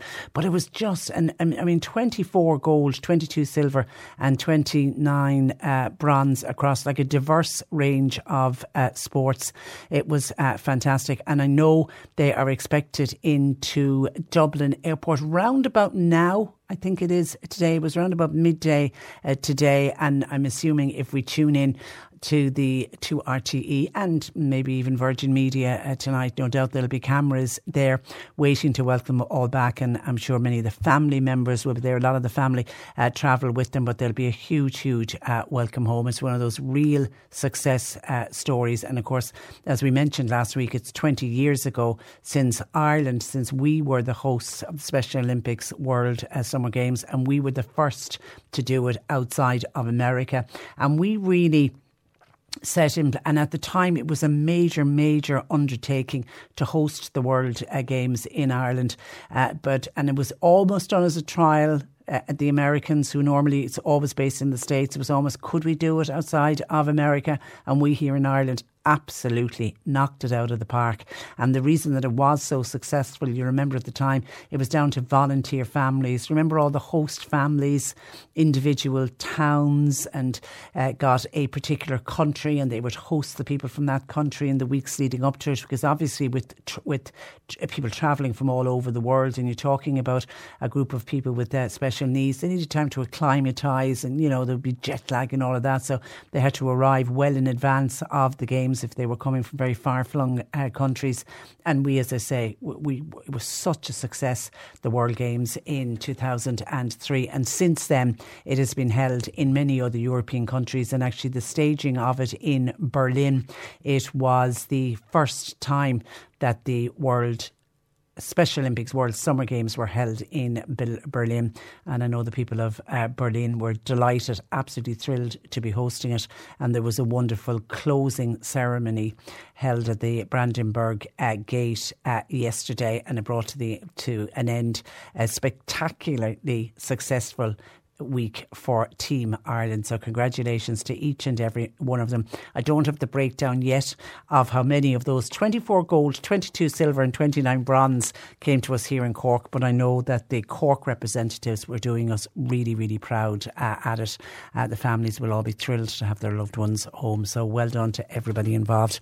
0818 103 103. We need to take a break. We have news at 12 midday on the way. It is Monday, so that means Annalise Dressel, our nutritional therapist, will answer any of your nutritional questions. We'll do that in the next hour.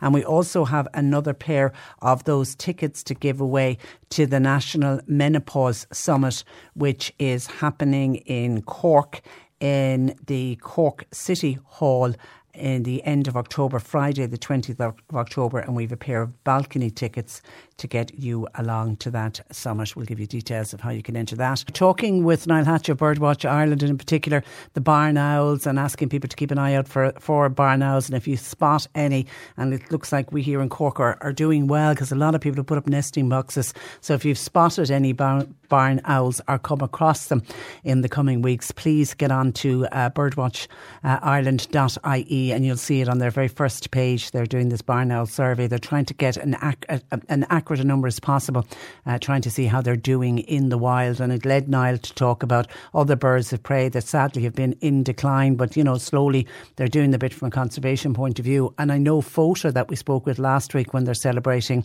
their 40th anniversary of opening, they're doing a lot of work for bird conservation as well. And we know habitats are declining, unfortunately, and farming practices, and it's unfortunate that our wildlife are being affected by it. Tony has sent me in a picture of a dead buzzard and says, "Hi Patricia, this is one of 5 buzzards missing, presumed poisoned. West Cork Dáil Deputy Christopher O'Sullivan and I have been working on these particular buzzards, and we've seen the toxicology reports from the dead buzzard that we found, and it was rat poisoning." Yeah, and that's exactly the point that was being made by Niall. We've got to stop using that type of pesticide to get rid of rats, and if we could get more birds of prey and more barn owls like we've been talking about this morning, it would be fantastic for the farming community and for the farmers, because they'll naturally keep the rat population down. Thank you for that WhatsApp, Tony, to 086 2103 103. And when I was looking for names of the Cork participants as part of the Special Olympics Team Ireland and who won medals, and they're all winners just to be representing their country. But Kevin O'Connor from Kanturk, Kevin works in Super Value in Kanturk. He won gold in the golf. Actually saw him on the news during the week being interviewed. Congratulations to Kevin. He flies back today with his gold medal around his neck. 0818 103 103. We had such a reaction last week to people trying to win tickets to the National Menopause Summit, which is coming to Cork. They're advocating for change. It's happening on Friday, the 20th of October. It's described as a landmark event, and it's going to take place in Cork City Hall. It's a packed agenda of knowledge, advice, support and content that will be delivered by expertly curated panel of speakers. There'll be moderated panel discussions and much, much more. You can get details about the summit and tickets by going to nationalmenopausesummit.com. But we have another pair of tickets to give away today. It's a pair of balcony tickets for Cork City Hall to the National Menopause Summit. And many people, when they're going through menopause or even through perimenopausal, talk about sleep problems and how difficult it can be to sleep and get a good night's sleep when you're going through the menopause. So the word we want you to WhatsApp only, because our text message service is still down. So if you would like to enter our competition today, I need you to text the word sleep. Just the word sleep, but you must put your name and address on it by WhatsApp only, please, to 086 103 103. We'll leave the text message open for about 10 minutes, and then we'll randomly select a winner who will win a pair of tickets to the National Menopause Summit on Friday, the 20th of October. So text the word sleep along with your name and address. And as I mentioned last week, I really want people who will benefit from going along to this summit, maybe somebody who is at the moment going through menopause, and there's so much myths and confusion around menopause, and can really learn from attending a day like this.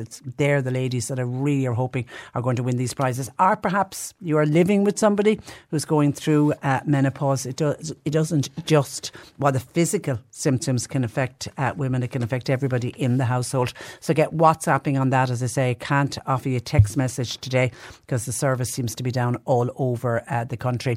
So WhatsApp 086 103 103, the word sleep, along with your name and address. And hold off, please, on any questions that you might have for Annalise.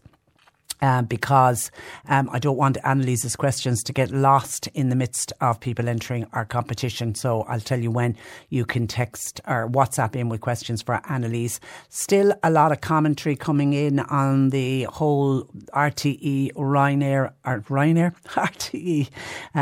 Tubridy issue and the overpayment. Ryan Tubridy will say he wasn't overpaid. That was part of the package that he put together. He will instead say that it just wasn't declared. He's openly admitted that it wasn't declared. He knew it wasn't declared, and he has apologised and said he should have come out when those figures were released every single year. He did notice that for 6 years, the figure that was in the public domain, but also the figure that was given to the government and given to the various Oireachtas committees was incorrect, and he knew it was incorrect, and he said nothing. You can't be doing that, Ryan. Liam in Bruff says, bringing all of the executives of RTE and D Forbes, huge call for D Forbes to discuss governance before the Public Accounts Committee next Thursday. Liam is fearful that will just be a whitewash.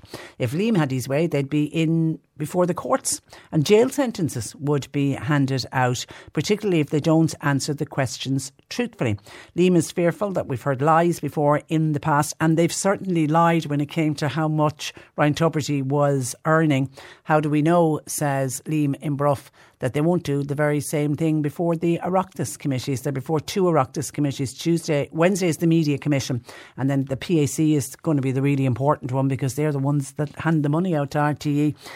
So they're the ones that they're really going to be grilled before on Thursday. Niall is in Macroom. He said Ryan Tubridy cannot justify getting paid his salary, not to mind this extra amount of money. At the end of the day, says Niall, we here in Ireland, we're a small country of 5 million people. We're equal to a large city in the United Kingdom. None of those who would be presenting shows on regional TV in the UK would be earning anything like the amount of money to broadcast to a similar population, which is a thought process I haven't heard of before, but it's a good thought process, Niall, for sure. But we look on it as an entire country, not just a city. Barry says at this stage a general election is what is needed to see if anyone in Leinster House can run the country between RTE and the housing issue, where we have nurses leaving Ireland to go to work in Australia, and many of them citing the fact that they cannot afford rent in Ireland. Something needs to be done. Dan says the 75k that was underwritten by a commercial company, by doing that, there was an onus on that commercial company to continue. When they decided to pull out of the deal, why did RTE get caught to pick up on the money that was agreed under a deal? If you create a deal and walk away from it, surely it is the company's responsibility if they don't honour it. Why should RTE be picking up the tab? Ultimately, at the end of the day, then it's you and I, the taxpayer, that ended up paying that extra money. Michael says, Patricia, hearing Claire Byrne this morning saying that her new salary now is €280,000 a year, and that's for a 2-hour show Monday through to Friday with, as you pointed out, a full backup crew. Yourself must be on well over 300,000 mark with the hours you put in, backed up just by John Paul. Michael, I can only dream of the day that that I would ever be earning €300,000, and no, I can hand on heart openly declare publicly I'm on nothing close to €300,000. And somebody else says, Patricia, this RTE scandal is making my blood boil after paying my TV licence for the past 30 years and also having to pay now, if there's certain GAA matches I want to pay, I have to pay for GAA Go. Am I just contributing to all of these people's salary? And half the time you can't even get the service. 0818 103 103. And let me bring one final one in. John in Cove says, did you ever hear so many politicians coming out calling out Ryan Tubridy, as many politicians are in the same wage bracket? John actually feels sorry for Ryan Tubridy. And he doesn't feel sorry. John feels Ryan Tubridy will get away with this as they all forget where the money comes from and goes to. A low-paid worker working very hard would not make that type of money across their lifetime, and that is the way to look at it. Well, in fairness to the politicians, and the politicians themselves will say that they are earning a decent wage, none of them are getting over €500,000 euro a year. While they do earn a lot of money, it isn't anywhere close to €500,000, and not if you break it down for the amount of time the guy is on air, be it on TV or on the radio, and even allowing for additional work that you assume he would put in doing some research, even though he's backed up with huge amount of researchers and producers. So I think it's unfair to say that they're all on the same money. They're not. 0818 103 103. John Paul continues to take your calls and hold off on WhatsApping at the moment, because we will be announcing our National Menopause Summit winner. We'll be announcing that soon. The C103 Cork Diary. With Cork County Council delivering roads and housing, community and business supports all across the county. See corkcoco.ie. St Aloysius's Summer Faith Camp will be held from the 3rd of July to the 6th of July. It'll be held in the CDYS Mallow Community Youth Centre. It's for boys and girls aged 5 to 14. The camp will be run from 9:30 to 3 every day. It includes activities such as drama, arts and crafts, music and more. Registration forms are available from CDYS office in Mallow. More information, you need to contact Bernadette at 086 803 1126. The Doneraile Active Retirement Group, their next meeting is this afternoon at 2 for arts and crafts, and it'll be followed by their monthly meeting at 3. All are welcome.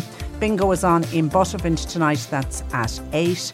While Cool Sportswear are inviting you to climb Carán Tuathail on Saturday the 8th of July. It's to raise funds for the Association of Ukrainians in Ireland. For dedicated cyclists, there's an opportunity to cycle from O'Brien Street in Mallow to Carán Tuathail. Cyclists leave Mallow at 6 a.m. from Mallow Print Works. The climb to Carán Tuathail then starts at 10:30.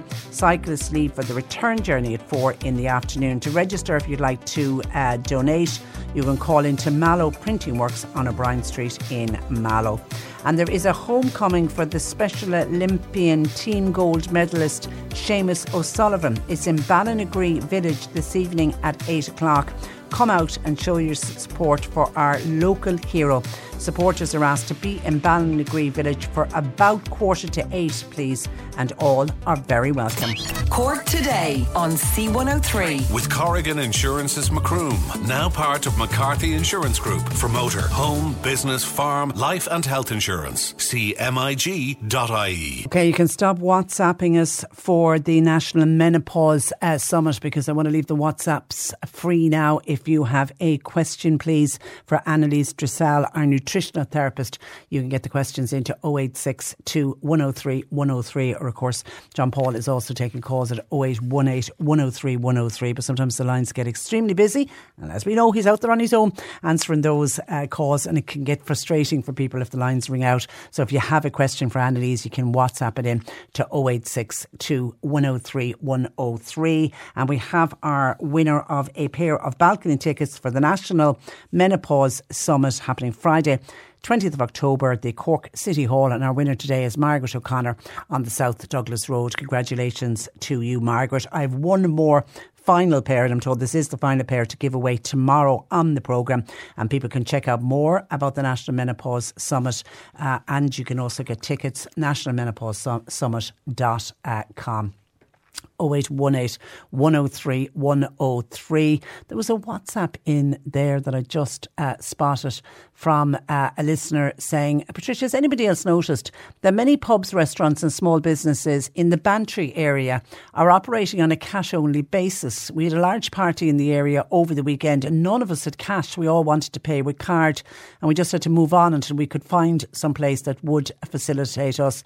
What is the benefit of a cash-only? Why are businesses doing it?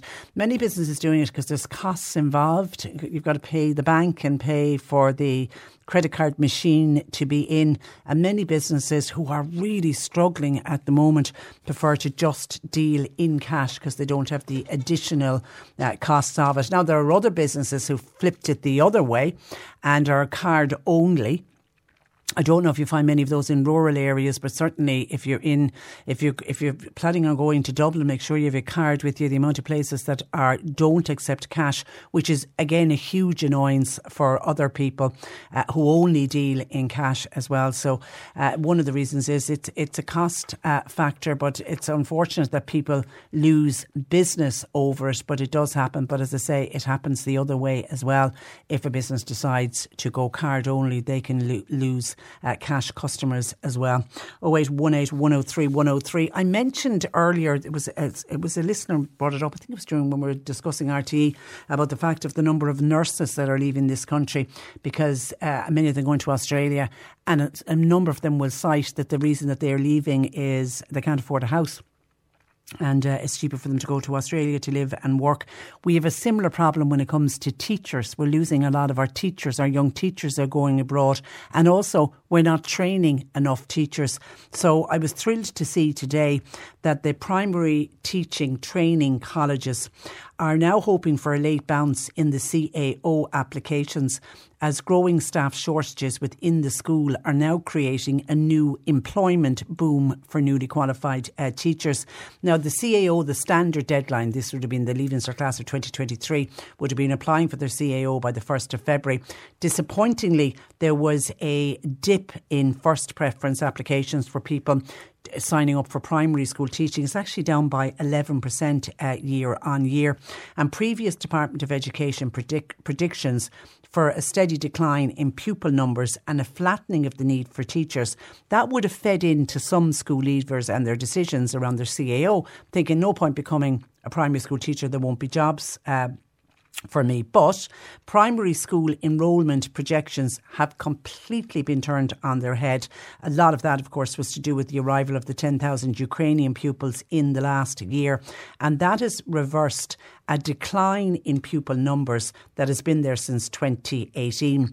In addition, recent government incentives, things to improve the pupil-teacher ratio. They've added more schools to the DESH scheme for disadvantaged communities from September. There's also been an increase in special education teacher provision. That has created a huge amount of extra job opportunities. Now, many primary teaching graduates are also working abroad. Particularly, we have a lot of them heading to the Middle East, and a lot of those teachers will cite the lack of and the cost of accommodation in Ireland, particularly those that accepted jobs in and around the Dublin area. The recruitment difficulty facing primary schools has been very, very evident, particularly around filling fixed-term vacancies if a teacher goes out on mat leave or if a teacher decides to take a career break. That can be a huge nightmare for the principal trying to find somebody to fill those fixed-term vacancies. And in the past, those fixed terms, those mat leaves or a career break, were often the starting point for a teaching career. But now there isn't enough teachers out there to fill those roles. Hundreds of extra primary teaching places are opening up in colleges this year and next year, and that is in the hope of improving supply. Many of them are at the Marino Institute of Education, that's based in Dublin, including a BEd to teach through the medium of Irish. And of course, we know we've had an increase, thankfully, in the Gael Scoil, and they need teachers that can teach through the medium of Ireland. Now, the president of the Marino Institute is Professor Teresa O'Doherty, and I was reading in the papers today, she said there has never been a better time to study to be a teacher and to be a primary teacher than now.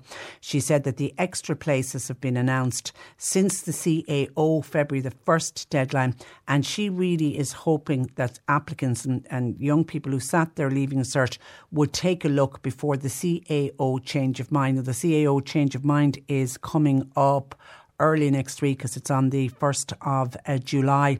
Previously, she said, we would have thought we were going to have an oversupply of teachers because that is what the demographics were saying. But life isn't like that, and there are now many more job opportunities out there than currently we have teachers for at the moment. And a recent survey of the Marino Institute students found that most 59% would like to teach outside of Dublin. Already young teachers are saying they couldn't afford to live in Dublin, and 29% said they would like to teach or 39% said they would like to live and teach in the capital. But you wonder how many of those maybe already have a base in Dublin. And Professor O'Doherty said that the top reason chosen in surveys for picking teaching as a career was making a difference and having a positive impact on the lives of their young students. And I thought, wasn't that a great reason for somebody to say, because, traditionally people say when somebody took up a teaching role, you only did that for the long summer holidays, and any teacher will tell you there's very few go into it just for the long summer holidays. So to think that the majority, when they were asked, this is when they signed up to start studying to be a teacher, why are you doing it? They want to make a difference and they want to have a positive impact on the lives of their students, and they will make for going into teaching with that kind of a mind frame what great teachers they will make. And the little boys and girls that will go through the doors of their classroom will be extremely lucky ones indeed.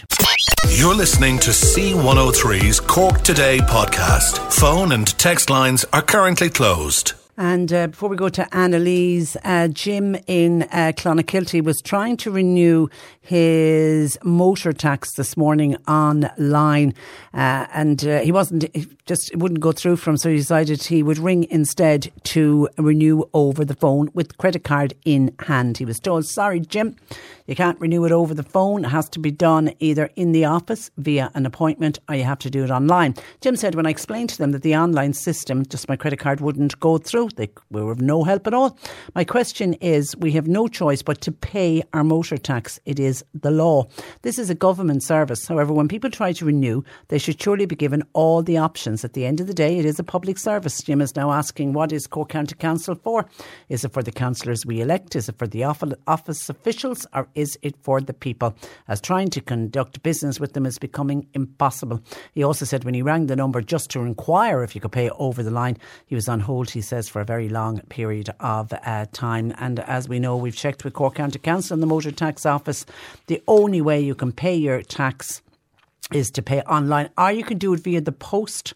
And if you want to go in person, you do have to ring first, make the appointment and then turn up. But you do have the postal option as well. Why you don't have the telephone option, Jim, I simply don't know.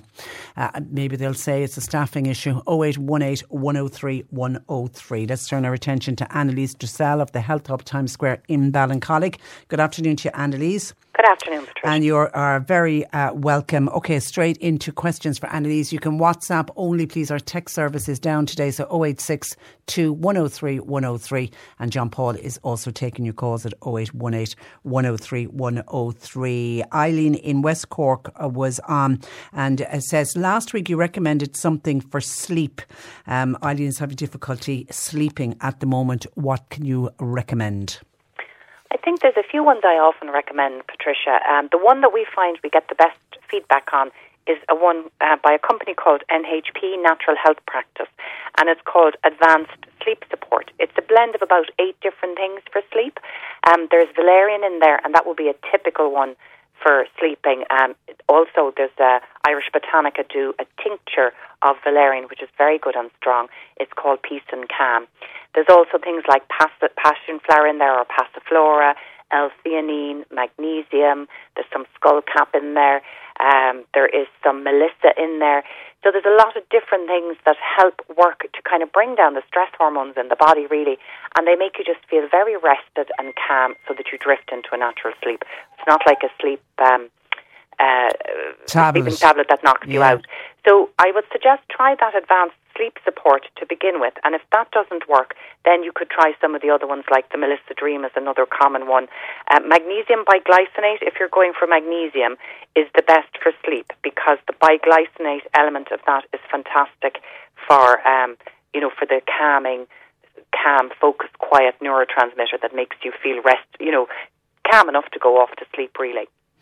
Yeah, and I think we've had very hot, muggy nights as well. It's kind of hard to sleep when it's because we don't have air conditioning. Our houses are not set up for it. The heat at night isn't helping. No, that's definitely a factor as well. And so just sleep with a sheet, I suppose, really is the and best thing a window open. Windows open, and actually a couple of people have said to me since I made the suggestion last week, close the curtains during the day. It does actually make a difference. So keep the curtains and the windows closed during the day and only open them then when it gets a bit cooler in the evening. Okay, Anya has been on. Question for Annalise, please. I am taking a statin, and when my cholesterol was last checked, it was at 5.9. I started to take a cholesterol tea containing artichoke, hawthorn and peppermint. Just had my bloods checked and my cholesterol is at 5. Is this a coincidence? I'm interested in Annalise's opinion. Possibly not. So there's a number of different things that can help lower cholesterol, and that particular tea has got stuff in there that are very supportive of the liver and the liver's ability to make bile. Now, bile, normally we would think about for fat digestion. It's stored in the gallbladder and it's released when we have fat in our food. But actually, bile is an extremely important excretory mechanism for toxins that have been detoxified, including cholesterol, from the liver, that have been broken down, and they bind it to bile, and then the bile takes it out of the body. So artichoke would be fantastic for that. The other things that were mentioned in the tea would be very good for that. So I think this person could also benefit from some other natural things that you can do with your diet to support bile production. One of them is to take a tablespoon of lecithin. It's spelled Lecithin, and this is very good. Again, it's kind of full of phospholipids that help you make your bile. And you could just add a tablespoon into a smoothie or a yogurt or on your porridge or breakfast cereal. It's fairly tasteless. And the other very good thing to do is to have something very bitter before you eat your main meal. So we used to take Swedish bitters, Patricia. They've kind of gone from the market, but you can take bitter things like, even a glass of water with some lemon juice in there, or having a salad with bitter greens in there like rocket and watercress, and they all stimulate the gallbladder to start releasing bile, and that'll help get the cholesterol, bind the cholesterol and get rid of it out of the body. Okay, hi. I suffer from severe leg cramps. They start around 5 a.m. in the morning. What can I take to relieve them? Yeah, it's one of the most common things, Patricia, that we talk about on the radio are the leg cramps. And there's a few different reasons that you might be getting leg cramping. So certain deficiencies will make the muscles go into a kind of a spasm and find very hard to release. Calcium deficiency would be one, but it's very uncommon. The second one would be iron deficiency, which can be very common even if people eat red meat, because some people don't really absorb iron very well. The same goes for B12. Both of those you'd get in animal products, particularly red meat, and some people are not good at absorbing these from those foods. So if you've been deficient in the past, that could be a likely problem, or if you go and get your bloods done and it's low, then just taking an iron and B12 supplement will help with that. And then the most common one really is magnesium deficiency. And I think if you read any articles now at the moment in the health journals, they'll say that everyone is deficient in magnesium. I don't think I really believe that. There's certainly no clinical evidence behind it anyway. But I suppose in a diet that would be low in vegetables, particularly green leafy vegetables, you could potentially be a little bit low in magnesium. So taking it can help support those levels. And I always recommend that people take it at night if they can, because it can compete with calcium for absorption. So the last thing you want to do is take a high dose of magnesium and then end up being deficient in calcium, which will affect your bones. So unless you need it during the day, take magnesium at night time. And for leg cramps, you'd probably want to be taking at least 200 to 300 milligrams. So Viridian high-potency magnesium is a good one for that.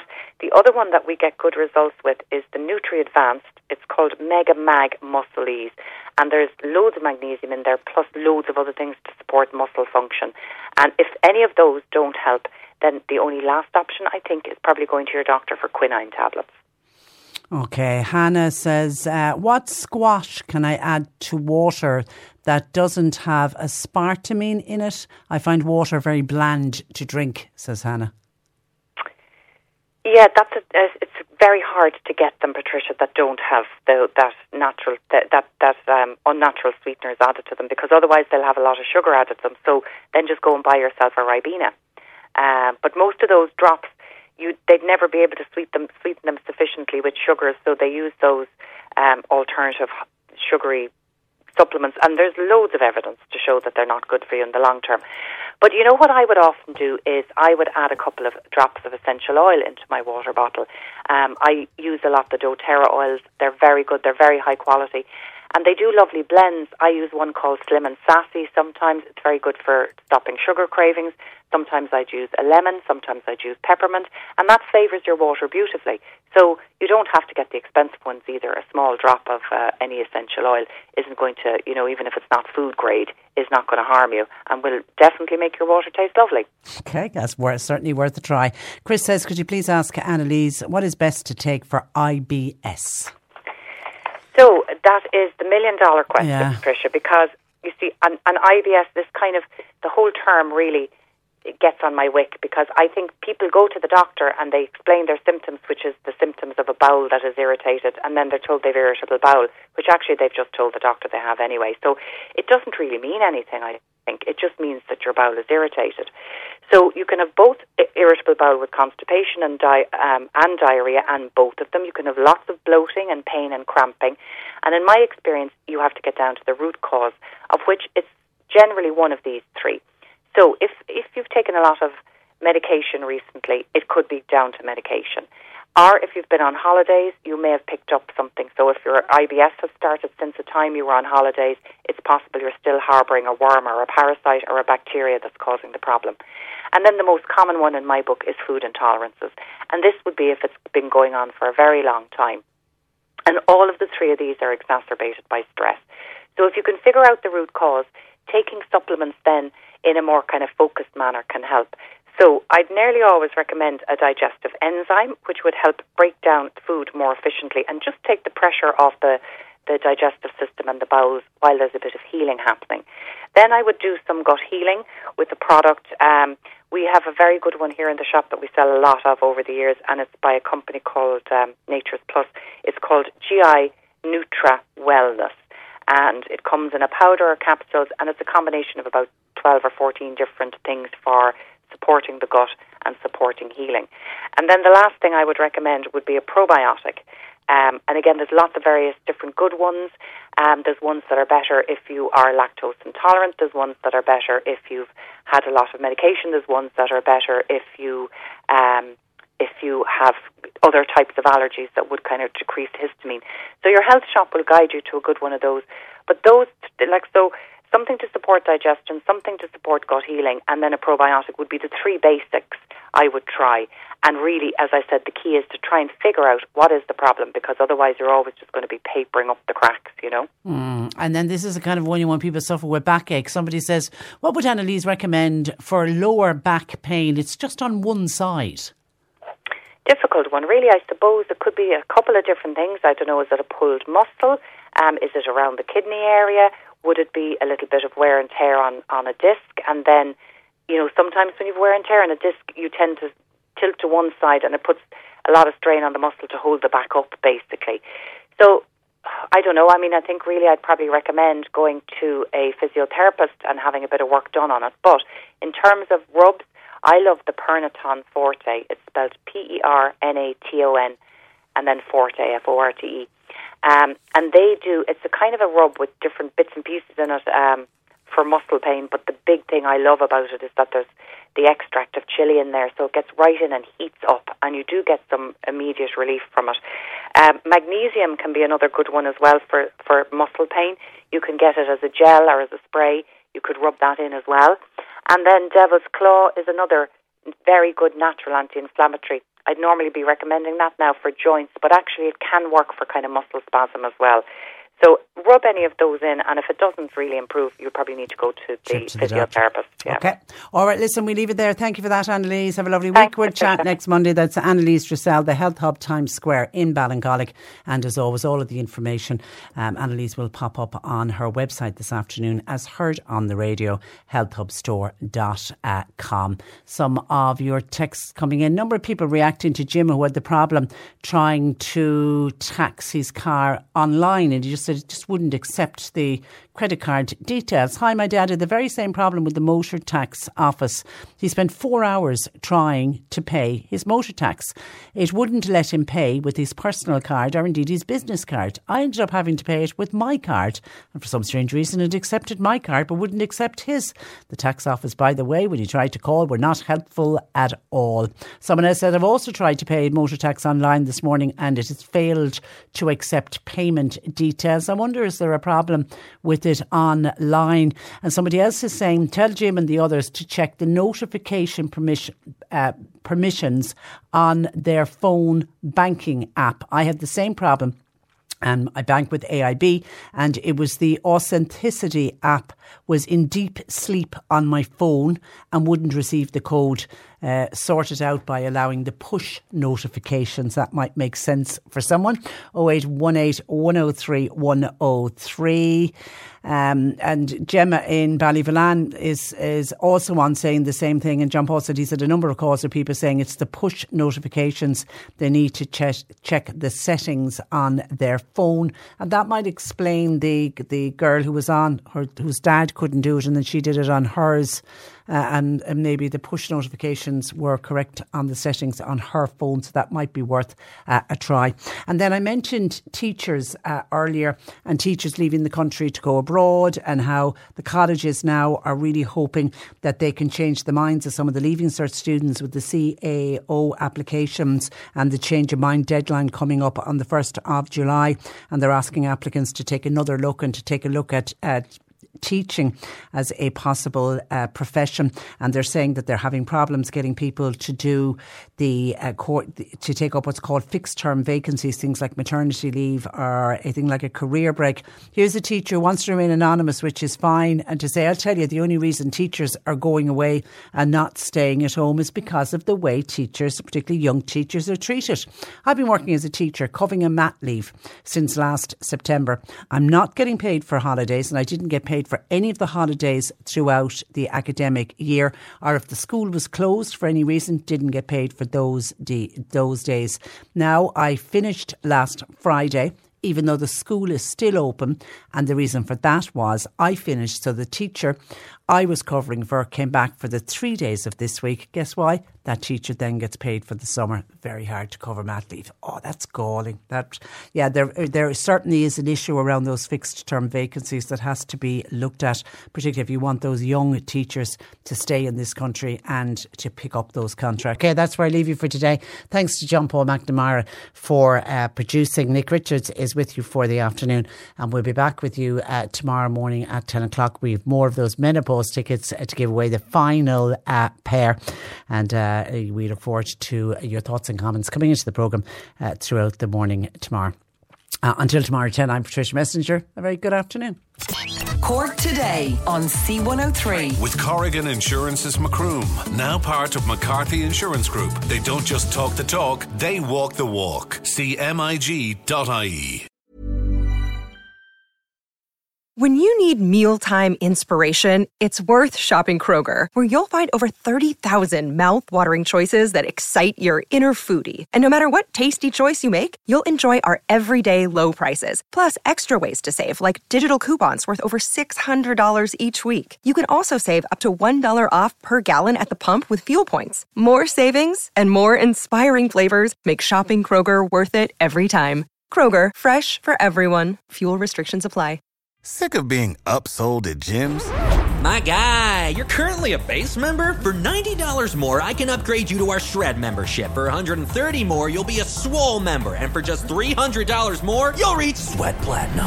At Planet Fitness, you'll get energy without the upsell. Never pushy, always free fitness training and equipment for every workout. It's fitness that fits your budget.